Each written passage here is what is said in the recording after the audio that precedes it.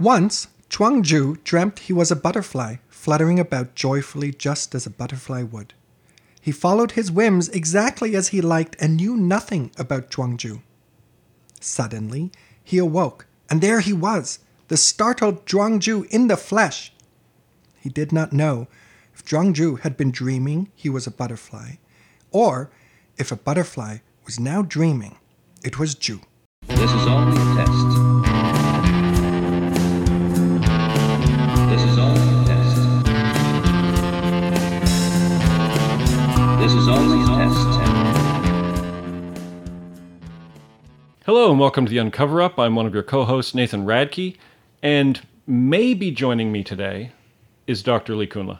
Hi, Nathan. And maybe you're not even here. Maybe I am dreaming this whole thing. Or maybe the whole thing is just some kind of giant make-believe fantasy world. Yeah, maybe all of existence is a kind of an illusion, a kind of simulacrum. And you know what I was thinking about? If you look to your right, not the listener, obviously, you can look wherever you want. But Lee, if you look to your right, then of course you see the Uncover Up mascots. Right, the shrimp. Yeah, my small shrimp farm. Now, they spend their lives happily shrimping away and eating and cleaning the tank and making more shrimplings and going about their day. They have no idea that they live in an artificial environment. They have no idea that world is, it's an artifice. It isn't genuine. It isn't natural. My question is, are we perhaps like those shrimp? Is this entire world that we're in, is the entire universe that we're in, nothing more than the equivalent of a little shrimp tank somewhere? You know, going back thousands of years, this has been a question in religious theologies and philosophies. But I think also we're going to tackle next episode the question that has been gaining traction in the world of conspiracy theories, which is the universe a holographic simulation? Yeah, basically, are we living in a giant computer game? Yeah, like the Matrix, right? Yeah, so we are going to hit that, but then as often happens, when we try to research into a conspiracy, we realize, wait a second, we got to back ourselves up. And we have to back ourselves up thousands of years, because as it turns out, there is a long, rich human tradition of questioning whether we're in the real world or not. Yeah. So what we'll do today then is we'll just sort of we'll do like a survey of some of the philosophers and some of the philosophies and some of the ideas which have made the claim that, no, this place isn't real. Yeah, okay. I think what we're trying to do here is just show a kind of representative set of examples that this question has been thought about for a very long time. It's actually not new with this with this new conspiracy theory. And we're just going to pick up some themes, I think, that are helpful in also understanding the question when we tackle it in its more modern guise in the next episode. Yeah, the examples that we're using are not exhaustive. They are not all of the examples of humans questioning our reality. And also, because we're looking at, 5 or 6 of them, we're not going to go into great in-depth detail into any of them. It's just sort of an introduction. Okay, an introduction to unreality. Okay, that's the plan. That's the plan. Let's see if we can stick to it and keep it under 5 episodes. We'll see. All right. All right. You're going to start us off, aren't you? Oh, you're going to start us off. I'm starting us off. Chronologically, well, as I said, this idea that we're not living in the really real world has been an idea in, say, Hindu religious traditions, which are vast and really represent, a kind of a large group of traditions that share some similarities. They're quite old. They're older than Buddhism, Christianity, to some extent Judaism. And there was a central concept in both Hinduism and Buddhism that the world is essentially an illusion. That now, what is the nature of this illusion varies, but this is not where it's really real. The really real comes in some kind of union with the divine, or in an Orthodox Buddhist sense, in the realization of the true nature of reality, which is different from its appearances. Okay, so what does that mean? I think the basic idea is that you've probably noticed on this place that we are, there's a lot of loss. Yep. There is a lot of decay. Mm-hmm. That nothing lasts for very long, that we don't last for very long, that anything that we try to make, we ultimately sort of fail at. There's an absurdity to this place. No matter how hard we work, everything seems to become undone. The people that we love eventually disappear into nothingness ultimately. Spoiler alert, we're going to disappear into nothingness at some point. And that's pretty Speak for strange. yourself there. I'm going to disappear into nothingness at some point. And there's like two really difficult things to understand about existence. One is that we exist, and two is that then we stop existing. Yeah. And those are both baffling. Yep. Yep. And so I can totally understand why even thousands of years ago, humans would have been going through this and being like, what is it with this place? Yeah. I think you really make a strong case for the psychological drive to try and figure out if there isn't maybe something more to it. I think, though, also to give these theories its due, I think it's helpful in philosophy. We talk about a distinction between appearance, how things appear at first blush, and essence, how things really are underneath. Now, when I try and teach this to undergraduate students, I give the example of getting suckered into buying a product that turns out to be a piece of crap, where the appearance of the product is, oh, this is great and it will make me very happy. And then you buy it and you discover its true nature is that it's not great and it didn't make you happy and it fell apart and it's just a piece of landfill. Mm-hmm. Now, that experience of the difference between how things first appear to us and how they actually are in further investigation or more developed relationship with things is not unique to us. That is something that any inquiring mind encounters.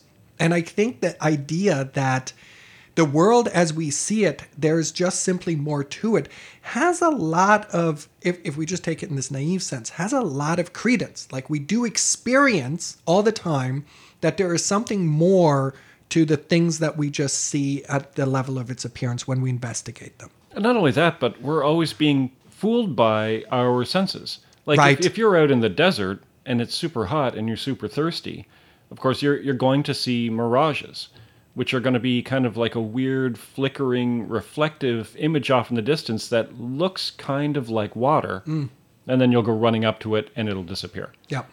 And at that point you'll think, what is it with this place? Right. What is the deal with this lousy place? Well, one philosopher that you and I both know the works of quite well, and I think we both taught his stuff, certainly is very influential in the Western philosophical canon, and that's Plato. And he has this, and I feel like we've even talked about it on the Uncover Up. He has this allegory in one of his, maybe the most famous work of his, and he's probably one of, if not the most famous philosopher in the Western canon. I mean, sometimes he's referred to just as the philosopher. The philosopher, He's exactly. And in the Republic, there is a small section, covers a couple of pages, 3 pages or so, called The Allegory of the Cave. And it's an allegory about coming to this realization that I think you and I have both been talking about that there is a really real, beyond our immediate understanding of the world. And despite the fact that this is probably one of the most important stories, certainly in the Western tradition, but I would argue just even worldwide, this is one of the stories that humans have told. Despite its importance, it's super short. Like you can basically tell the whole thing in a couple minutes. Which I will attempt to do. Hit it. All right.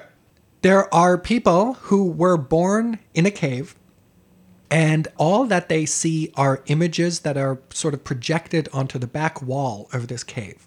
Now, they don't see each other. They're chained in such a way that they can't move their head, they can't stand up, and we have to just negate how it is that they go to the washroom or eat or any of those kinds of things. But the idea being that there are people who are chained in such a way in a cave where they can only see straight ahead, which for them looks onto the back of the cave.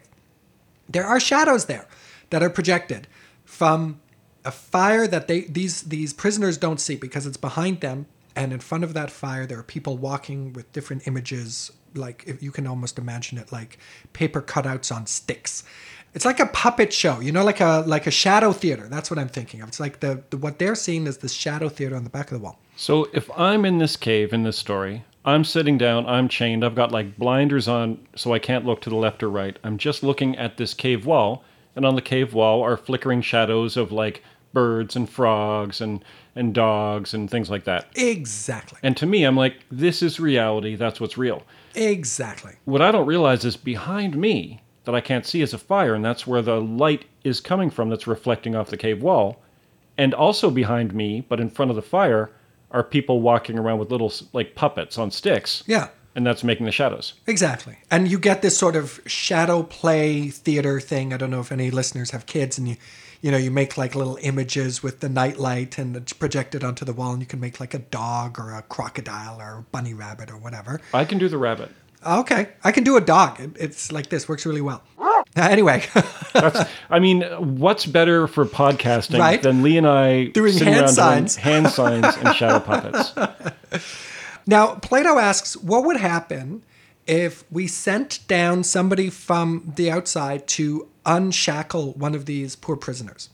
And what we'll do with them is we'll unshackle them and we'll bring them out of the cave. So Plato says that, as Nathan noted, the shadows on the wall constitute these prisoners' entire reality and their entire experience of reality. It's what they think the world is. And Yeah. it's all the world is. It's just these flickering shadows. Exactly. Now this stranger comes down and unshackles one of the prisoners and gets them eventually to turn around and sort of for the first time take in the 360-degree view of where they're actually at. And they discover that, as Nathan said, there is a fire there. Now, this is going to be the first time somebody has an experience of something bright like this, like a fire. And it's useful to know, for anybody who hasn't, geeked out on Plato, that for Plato, the image of light is knowledge and truth. And so as... You're enlightened. You would Exactly. say. And so this functions also as a kind of a metaphor within the text that anytime there is light, we are getting closer to the truth. Yeah, the brighter the light is, the truer things are getting. Exactly. So the flickering shadows, pretty dim. Yeah. Fire, pretty bright. Especially for somebody who's never seen it, it's going to hurt your eyes. And Plato notes that, okay, the first moment of recognition here is going to be, oh, my world that I took for granted as being real turns out to be a pale imitation of something that's significantly more real, which is this fire and these people walking in front of the fire with poles and stuff on the end of the poles. And that's what's actually causing this projection, right? And so Plato says... So I wasn't, as the guy in the cave, I wasn't living in the real world. I wasn't experiencing the real world. Now I see, oh wait, the real world isn't the shadows. The real world's the fire and the people with puppets. Exactly. Gotcha. That's where, if I had written the story, I probably would have ended it there. But Plato's The like, end. hold on a second, you're not actually out yet. Let's take this guy right out. And so the stranger takes the prisoner, who is now unshackled, past the fire, past these people who are creating these false images for them, and actually out into the real world. Now the experience, Plato says, is that what appeared to be the really real, which was the fire and the people with the sticks and the images, turns out to themselves actually be rather pale imitations. Like I'm imagining here somebody walking with the cutout of a bird on top of a stick, and that will produce a kind of a shadow of a bird on the back of the wall. Now you turn around, you see that it's actually the bird on a stick that's producing this. You're like, aha, that's what's really real. But then you go out of the cave and you see for the first time real birds. And you see the actual sun. And you're now in, at least in this metaphor, or in the allegory, you're in the really real now. So from my perspective as the guy in the cave, first of all, I saw the fire. That was already pretty alarming because I realized that I was just looking at a bad copy of reality. But then I go out of the cave, I get dragged out of the cave, and the sun is so much brighter again than the fire. Yeah. And so now my eyes are burning and I can't see, and it's probably terrifying and scary, but it's also true. Exactly. And I think this, for Plato, this is as much an allegory of coming to learn about reality as it is also about out of the personal experience of this and the problems of teaching this. So I think Nathan's insistence on the unpleasant and painful experience of coming to recognize the real is a really important factor. And it's one that when us teachers sort of get together and talk over a glass of wine or something, we often talk about the struggles of getting our students to actually come with us out of the cave, turn around, look at stuff. So this is also why, as professors, we love the story of the cave. Exactly. Because we flatter ourselves. right, we are the strangers who release the That's prisoners. right. We're the right? ones who go in and drag people out of the Right. cave, and we like to think that that's what we're doing. Now, and then there's an addendum, which is that the prisoner who's now been released needs to go back into the cave to tell the others about it. And of course, it ends very badly. The other people don't like this kind of talk about a really real. And Well, they don't believe him. they don't believe Or him. her. Or her. They think this is nonsense. And they kill him. Yeah. And that. That's the part that almost none of the profs at our school ever mention. And Right. I basically do my whole lecture just on that. Right, because for Plato, this was also, he was talking about Socrates, and which at least is what happened in real life to Socrates, as he was executed by the city of Athens. Who was, of course, Plato's teacher. Right, sorry, yes. So this allegory, I think, encapsulates a lot of, in a very helpful and simple story, the underlying idea behind, I think, basically all of what we're talking about in this episode and the next, is that maybe this isn't as much of a thought experiment as Plato suggested. Maybe this is actually really how the situation that we're in. We are living in ignorance. What we take to be real is not, and there are greater levels of reality, each one being more real than the subsequent one. And then there is, at the end, there is a really real out there, which if you experience it, it's completely overwhelming and much bigger and grander than the kind of mundane stuff that we take to be real.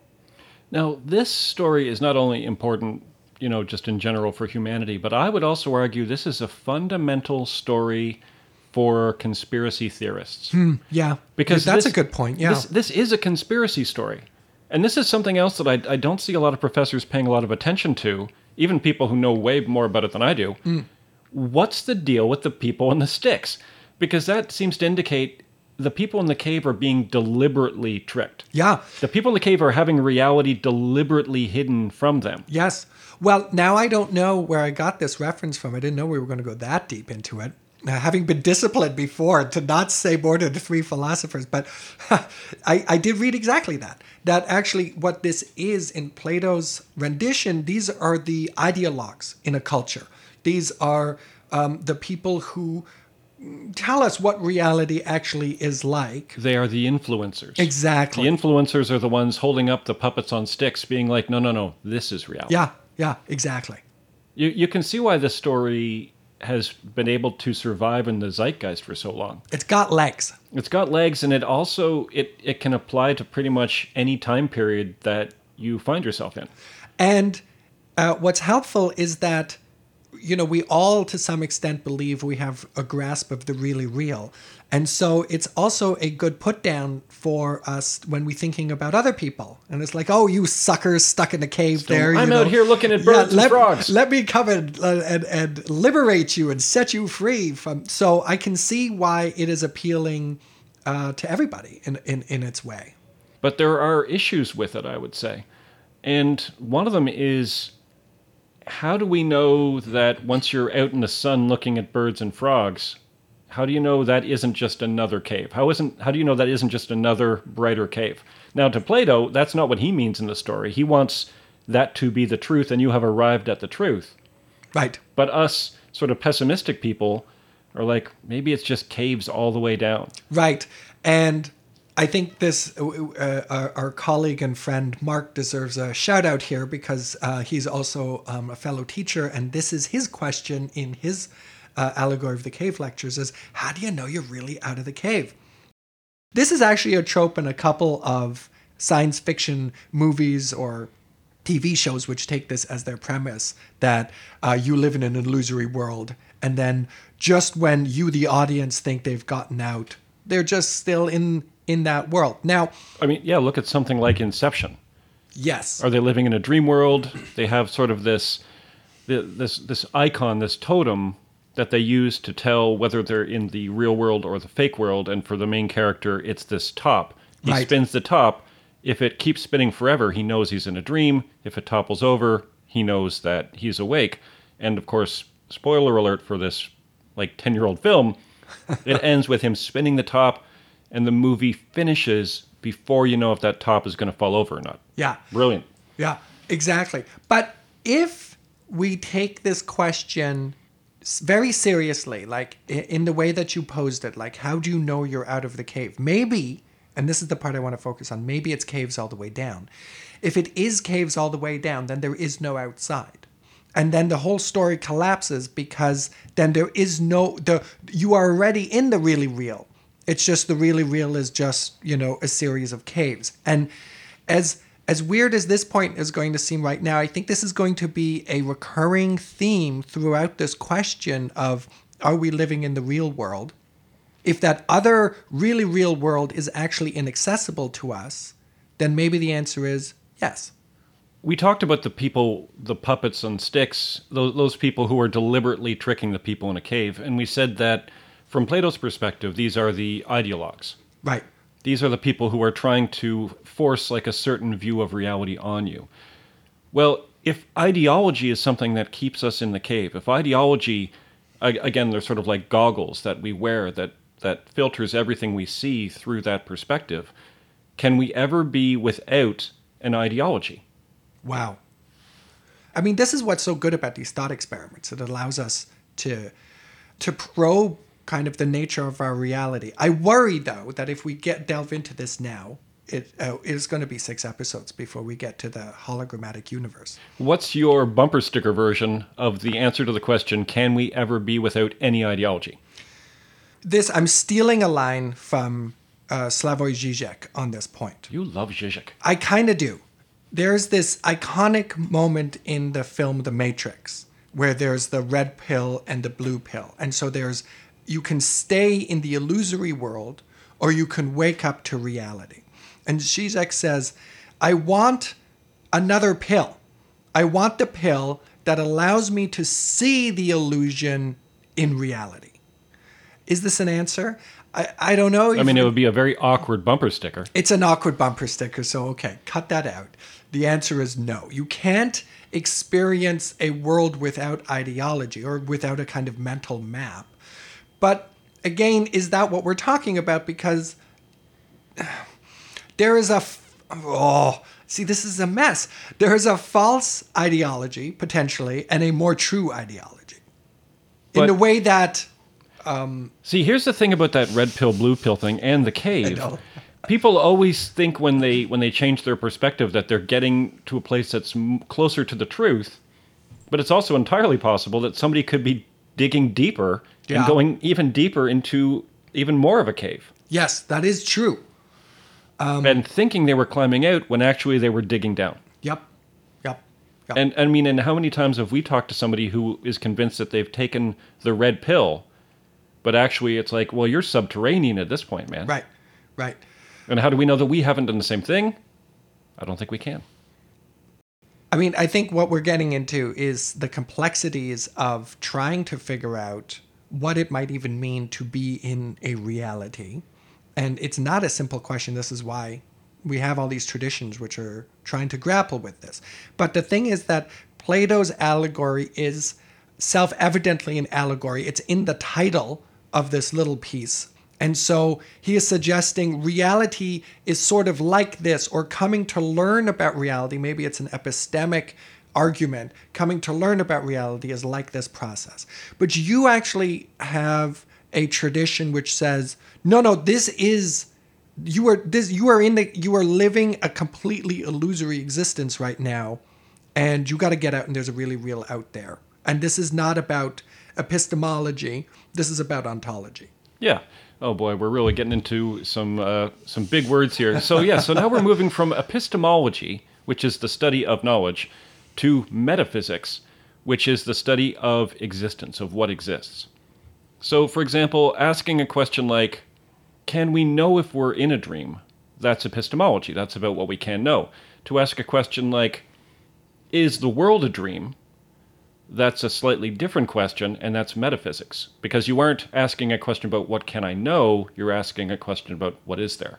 And so now we will move from epistemology to metaphysics. And we're also going to make another move. We're going to move forward in time, Okay.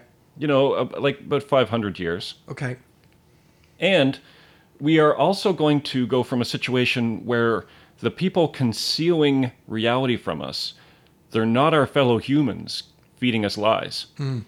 Now it's a supernatural being that's feeding us the ultimate lie. Okay.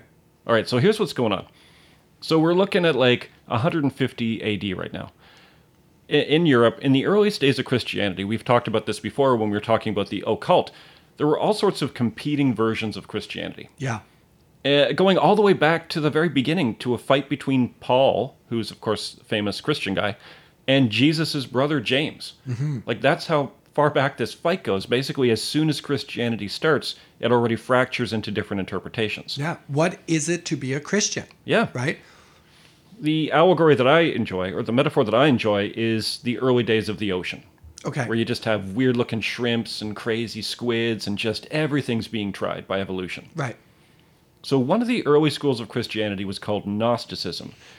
And their interpretation of some of the, like, canon, some of the canonical stories of the Old Testament was wildly different from what people would recognize as Christianity. And I would argue to a lot of modern Christians would seem also really offensive. So brace yourself for this explanation of Gnosticism. It's All going right. to be very different from conventional Christianity. Just out of curiosity, what does Gnostic or Gnosticism mean? Well, the gnosis, it's knowledge. I see. So these are the knowers? Yeah, these are the knowers. And, well, I mean, I'll get into the whole thing, but again, the bumper sticker version of this is, it isn't salvation that you seek. It's enlightenment that you seek. Okay. That is the way out. Not salvation because of sin, but enlightenment because of a state of ignorance. I see.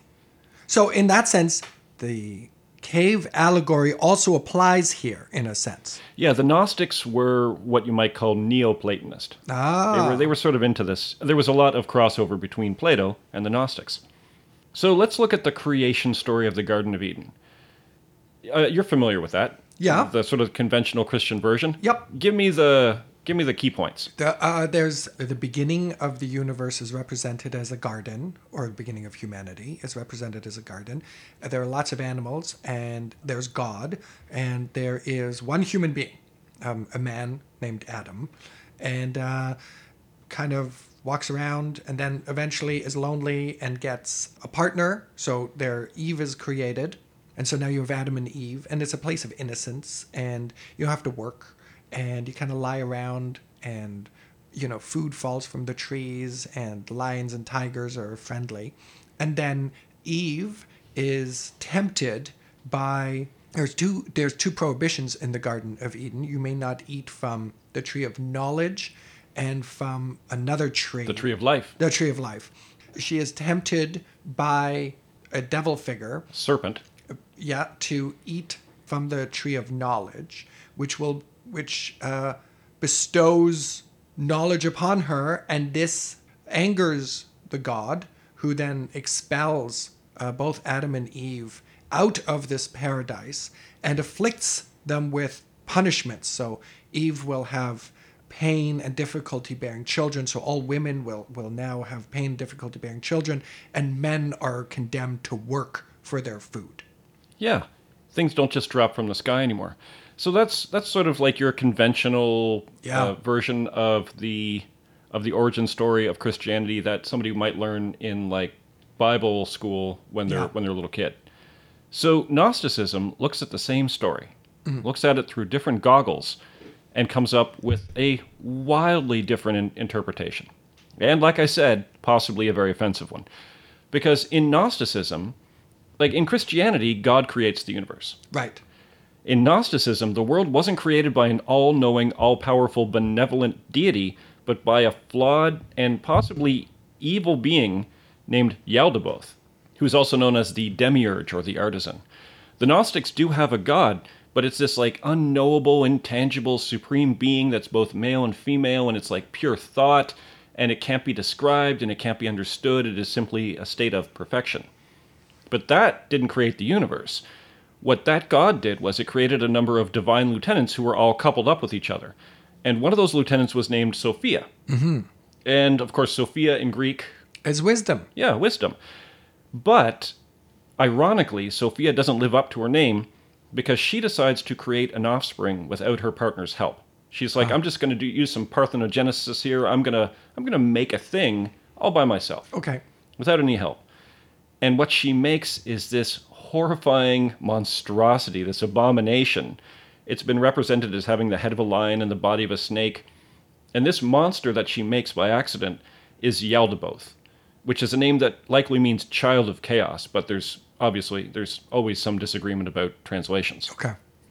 So Sophia's like, oh man, I thought I was going to make this nice thing, and I've made this horrifying abomination. So she wraps Yaldabaoth up in a cloud and gives him a throne to sit on. So now he's just sitting on a throne in a cloud, so nobody can see him. Okay. Because she's embarrassed, she's horrified about this mistake that she's made. But because Yaldabaoth is all wrapped up in this cloud, he can't see the rest of the heavenly world or any of the divine lieutenants, and he can't even see the supreme being. Okay. So this makes Yaldabaoth come to the conclusion that he's the only being that exists, and that he was the ultimate god, and that there was no god before him. Okay. Because he can't see anything else. Right. And so then he starts creating, as he thinks a god should do, and he makes his own lieutenants, the Archons. And these things are evil, demons, devils, however you want to describe them. These are monstrous things. Then, once the sort of the heavenly host finds out what Yaldabaoth is up to, they're like, we've got to expel this guy. Like, he is really causing some havoc. So they expel him from the heavenly world, but he takes some of that heavenly magic with him. Okay. He steals some of the heavenly magic and brings it with him and his devil Archons. And so then, he's like, I, as the true God, will now create the universe. Mm-hmm. And he creates humans, and he creates this sort of flawed, messed up world.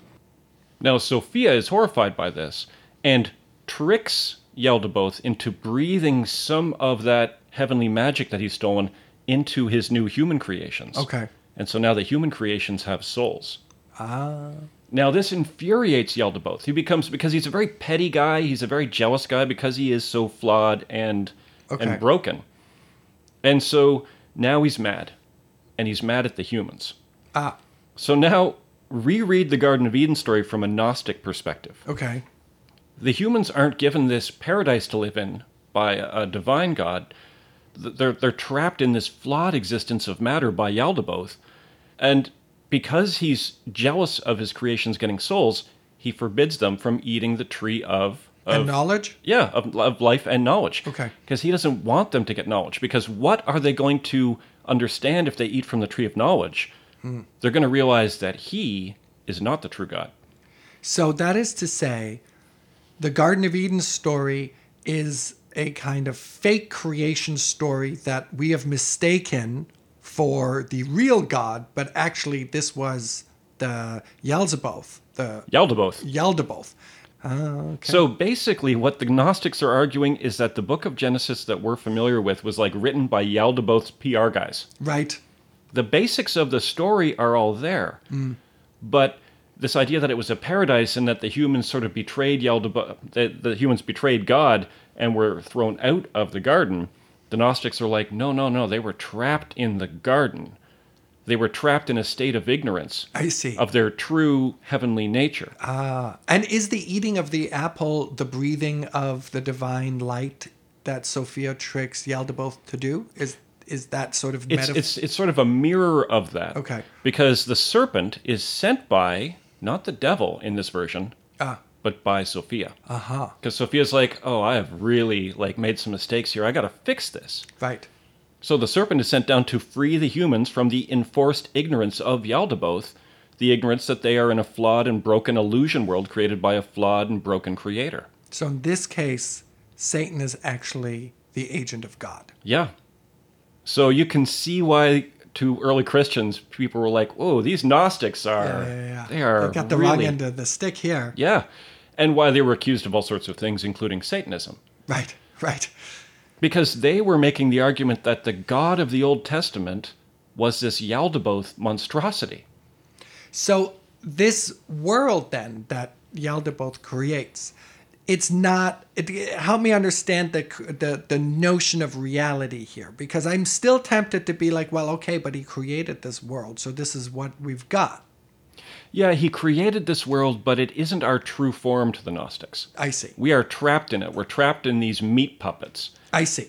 So then there is a really real beyond this. Yeah, that heavenly realm I where see. Sophia is from and I where see, that I original see. god is from and the heavenly lieutenants. And That's still there, and we have a part of that in us, but it's concealed from us through all of these layers of fleshy garbage. And the way to get there is through gnosis, through knowledge, It's through learning. wisdom. Yeah, wisdom, Okay. exactly. That's why it's not faith, because, I mean, to the Gnostics, what, are you going to have faith in Yaldabaoth? That's exactly what he wants, Right. because that keeps you ignorant. Right, that keeps right, you right. unaware of the true nature of this lousy place, Right. which is this broken, awful place that was made by this broken, awful being. And so then you go through like all of Genesis and you see the same pattern by the Gnostics. They'll say something like, okay, well, look at the story of Abraham. Okay. In the traditional version, God tells Abraham to kill his son to demonstrate faith. Yes. And then just as he's about to kill his son, an angel comes down. It's like, no, it's fine. You don't have to do it. Right. To the Gnostics, that was Yaldabaoth demanding the murder of his son. Right. And Sophia sends the angel. It's like, wait, no, don't do it. Okay. Noah and the flood. Yaldabaoth becomes so frustrated with this broken world that he's like, I'm going to drown it. I'm going Right. to drown everybody. Yeah. And so Yaldabaoth sends the flood, and then Sophia goes to Noah and's like, oh, maybe build some kind of a ship and put some animals in Right, it. right, okay. To try to protect the humans so that they can eventually get to the state of Gnosis. Right. Okay. And then, of course, who is the ultimate person from the Gnostics' perspective who comes down to deliver us from ignorance Is it Jesus? it's Jesus. Okay.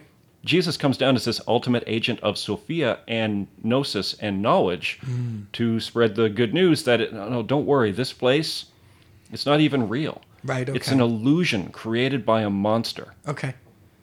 And so wildly offensive. Oh I yeah, think. yeah, yeah. And I'm not sort of pushing this or any particular religious belief, but I do find it fascinating. And I went and I reread the book of Genesis Yeah. through these lenses, Yeah. and it's a really interesting read. That's cool. But the fundamental notion here is that we live in an illusory world. Yeah, that was created by On this- purpose. on purpose Right. by this Yaldabaoth, who was sort of created by accident. And so we are having to cope with the fact, like, why is this place the way it is? Right. Why is there so much loss in it? Why is there so much struggle in it? In the original story, it's like you ate from the tree of knowledge, and so now I'm going to punish you. It's your fault. So it's your fault. It's your fault it sucks. Yeah, it's your fault. It sucks. Whereas from the Gnostic perspective, it's like, no, it's not your fault. It sucks. But what It you was need designed this way. to, yeah, it was designed to suck. I like this philosophy. Because the God who made it wasn't really a God. And what you have to do is sort of break through that realization. And then you can see this world for what it is, which is this horrifying, awful, flawed creation. But that there is a way out. We do have this sort of, this spark of the divine in us. What's interesting to me is that obviously the Gnostics did not succeed. They were wiped out by what would eventually be called the Catholic Church. okay. But some Gnosticism does survive in some pretty weird places. In not the Catholic Church, but the Eastern Orthodox Church, Oh yeah. you see a little bit of Gnostic influence. And even this idea that like this world is like a temporary place and that we'll eventually go to heaven, and so the stuff that happens here doesn't matter so much. That we shouldn't be distracted by earthly pleasures and sin and things like that. There's a little hint of Gnosticism to that. Yeah. This suspicion with the body, this suspicion with the physical world. That is still a little Gnostic. The other thing is that I would argue that we've seen a lot of sort of cultish beliefs more recently Right. adopt some of these same positions. Yeah. Think about a group that we're going to do an entire episode on in a few months, something like Heaven's Gate. Like they went so far as to like cut off, Don't spoil it. right, they cut off some stuff to prove that the fleshy world meant nothing to them. Yeah. And then eventually abandoned the fleshy world entirely to go to this more perfect place in the heavens. Well, and that does make me wonder if, while the Gnostics are really explicit about this world was designed by a kind of a hack to, and we're stuck in this illusory world that's not the really real. It does, though, make me think that while they're more explicit about it, there does seem to be, certainly within most streams of Christianity, the same sense that the afterlife is more real than this. Yep. That's where God is. That's where eternity is. Like with Plato, that's where the forms live. It's where perfection is. It's where Exactly. eternity. Yeah, exactly. It's where infinity is. I kind of feel like you've set up a lovely bridge into a question now that arises. Let's take for granted that we are totally in the not real world. Whatever that might mean at the moment. It's a simulation. It's an evil god that's created it. How do we take any steps to get ourselves out of here or rectify it? Well, I know what the leader of Heaven's Gate would say we should Yeah, do. well, maybe we shouldn't start with that his advice. But when you were talking about this sort of bad god that created the world, it made me think of, and I know that we're back to epistemology briefly. We're back to the how do we know what's real? And there is a lovely analogy, or wait, it's a thought experiment, actually. It's a thought experiment by another European philosopher of the early modern tradition. What he's the 1500s, isn't he? Yeah, 1596 he's born. Oh, you have that date? No, last 1596. René Descartes. And he has a thought experiment that runs essentially along these Gnostic lines, right? He says, what if there were an evil demon and he has tricked us into believing that we're living in the real world? That and we have bodies, that the world exists. Exactly. He tricks us about everything. So you talk to somebody, that person isn't there. You walk from here to there. You haven't gone anywhere. You bang your toe and you think you have a toe. You don't really have a toe. You don't have a toe. None Nothing. of it is real. None of it Everything. is. And what Descartes is sort of musing at this point is the question that I just posed to you is, if this is the situation, if we cannot rely on anything as fundamentally true as a starting point, how do we do philosophy? How do we get to know wisdom? How do we get to know the truth? And actually, how does he solve this? Maybe I'll ask it as a question. How does he solve it? Like, if there is an evil demon who is tricking us all the way down, everything is an illusion, how can we even begin to reason out of this? Yeah, we've accidentally, I think, got a really interesting thread in this episode now, because we start off... No, we intended it. That's right. We intended to have this really interesting thread in this episode, because we start off with Plato, who has a thought experiment that, says, it's sort of a metaphor that we're in this sort of flawed, broken world. And then the Gnostics come along and they say, it's no metaphor. Right. There is really a guy who has made this place and is tricking us into thinking it's real. Yeah. And then we have Descartes, who starts with that assumption. He's like, okay, what if that's the case? Yeah. Now, the thing about Descartes that I find fascinating, and the reason I know he was born in 1596, we've spent a lot of time in the last few months around 1596, and on the podcast. And why is that? The witches. The witch hunts. So Descartes is born at a time when, what did we decide? Basically tens of thousands of people were being murdered for being witches. Right. This is a dangerous time for ideas. It's a very superstitious time. What's fascinating about Descartes is he decides he's going to have a project. He is going to throw out any idea that he has that isn't based on reason and truth. Mm-hmm. But he realizes, but his head is already full of ideas by this point in his life.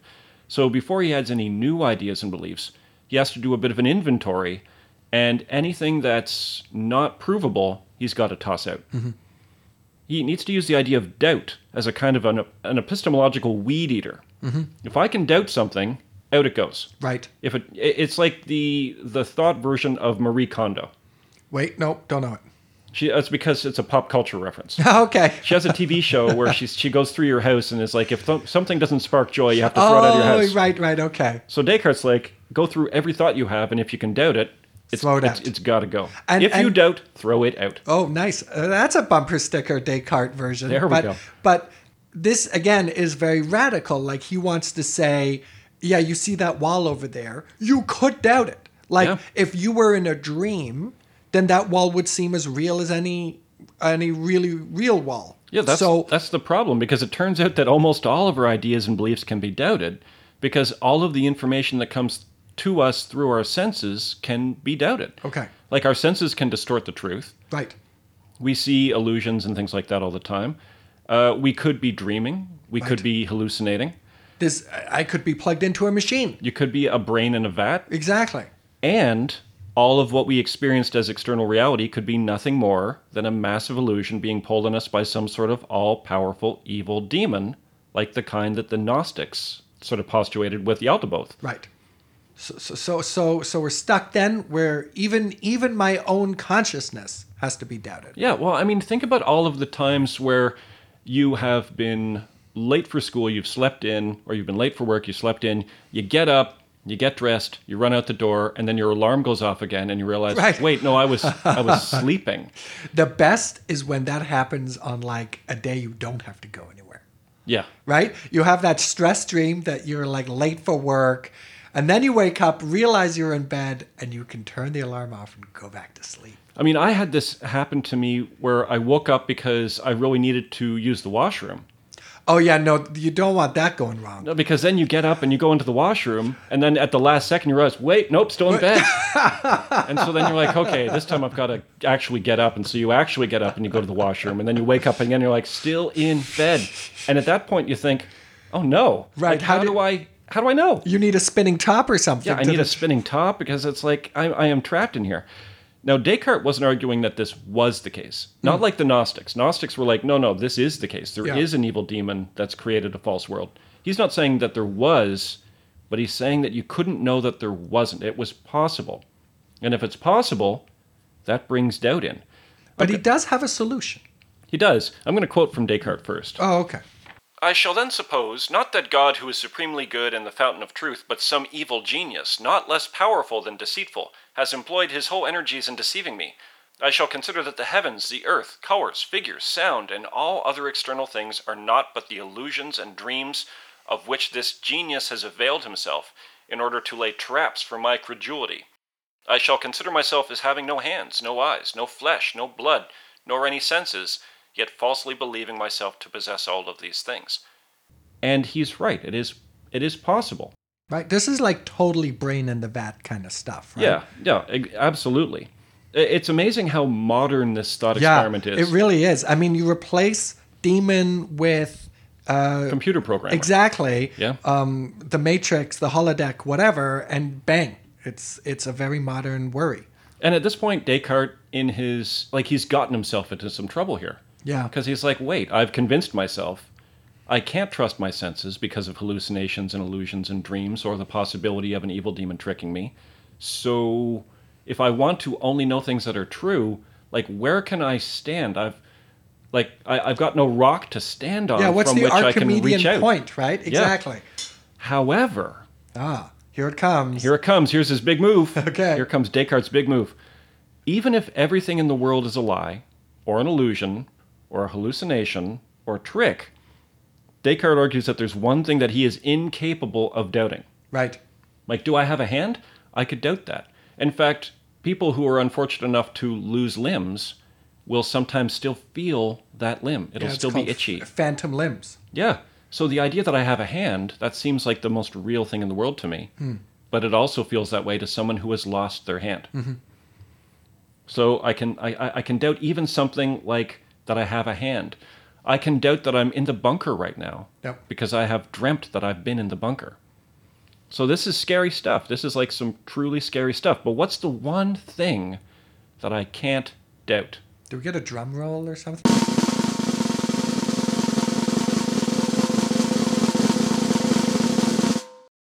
You can't doubt that you're doubting. No. Because what are you doing? If you doubt that you're doubting, what are you doing? You're doubting. Right, you can't doubt without doubt. Right. I can't be like, I don't think I'm doubting right now because, like, no, but I am doubting because I'm doubting that I'm doubting. And if I'm doubting that I'm doubting, then I'm doubting. Right, which means you can't doubt it. So what this means is that there is a kind of loop where now you have hit rock bottom. Yeah. Like you can't go any further down than this, but there is still something there, which is a doubter. Yeah. Which means that you can already build up and say there is some kind of subject. There's some kind of consciousness that is aware of itself doing something. And here we've already now gotten into quite a robust set of ideas and terms that follow naturally from the fact that we can't doubt the fact that we are doubting. Yeah. Or to put it in like 5-cent words, what is the thing that's doubting? So if we can't doubt, then we know that doubt exists. What's the thing that's doubting? My mind. Right. And so there is a mind. Even if I'm being tricked, even if it's an illusion, even if it's an evil demon, even if it's a hallucination, my mind is still experiencing it. Well, there's got to be something on the receiving end of the trickery, Yeah. right? Yeah, something's got to be, like, somebody has to be tricked. Even if I don't have a body, I'm being tricked into thinking that I have a body. My mind still has to exist in order to be tricked to think I have a body. Okay. And I think this is relevant for us in this conversation because it does provide the glimmer of hope that even if a Gnostic version of reality were true, that doesn't condemn us into being stuck there, potentially. I mean, who knows if this actually works out, but there is then a way out, and that way would be through the pursuit of reason Yeah, through thinking. and knowledge. Yeah. And so Wisdom. it does kind of go back to... It goes back to the Gnostics. It goes back to the Gnostics. Are we converting ourselves? Maybe. And so Descartes, this is, of course, where he comes up with the famous line, cogito ergo sum, Right. or... I doubt, therefore I am. Yeah. Or normally the way that people phrase it is, I think, therefore I am. And this is like one of those few philosophical arguments that's famous enough that it's like entered into the world of pop culture. Right, you can get that on a t-shirt. Yeah, and that's what it means. I think, therefore I am. It means that if you are thinking right now, as you listen to this podcast, listeners, This you is must proof. be existing. Yes, you exist. You exist because you're experiencing this. I might not proved exist. This voice might be just another one of Yaldabaoth's tricks, or it could be a puppet on a wall, or it could be the manipulation of some evil genius. Demon, yep. But But you, dear listener, you exist. you exist. And we proved it.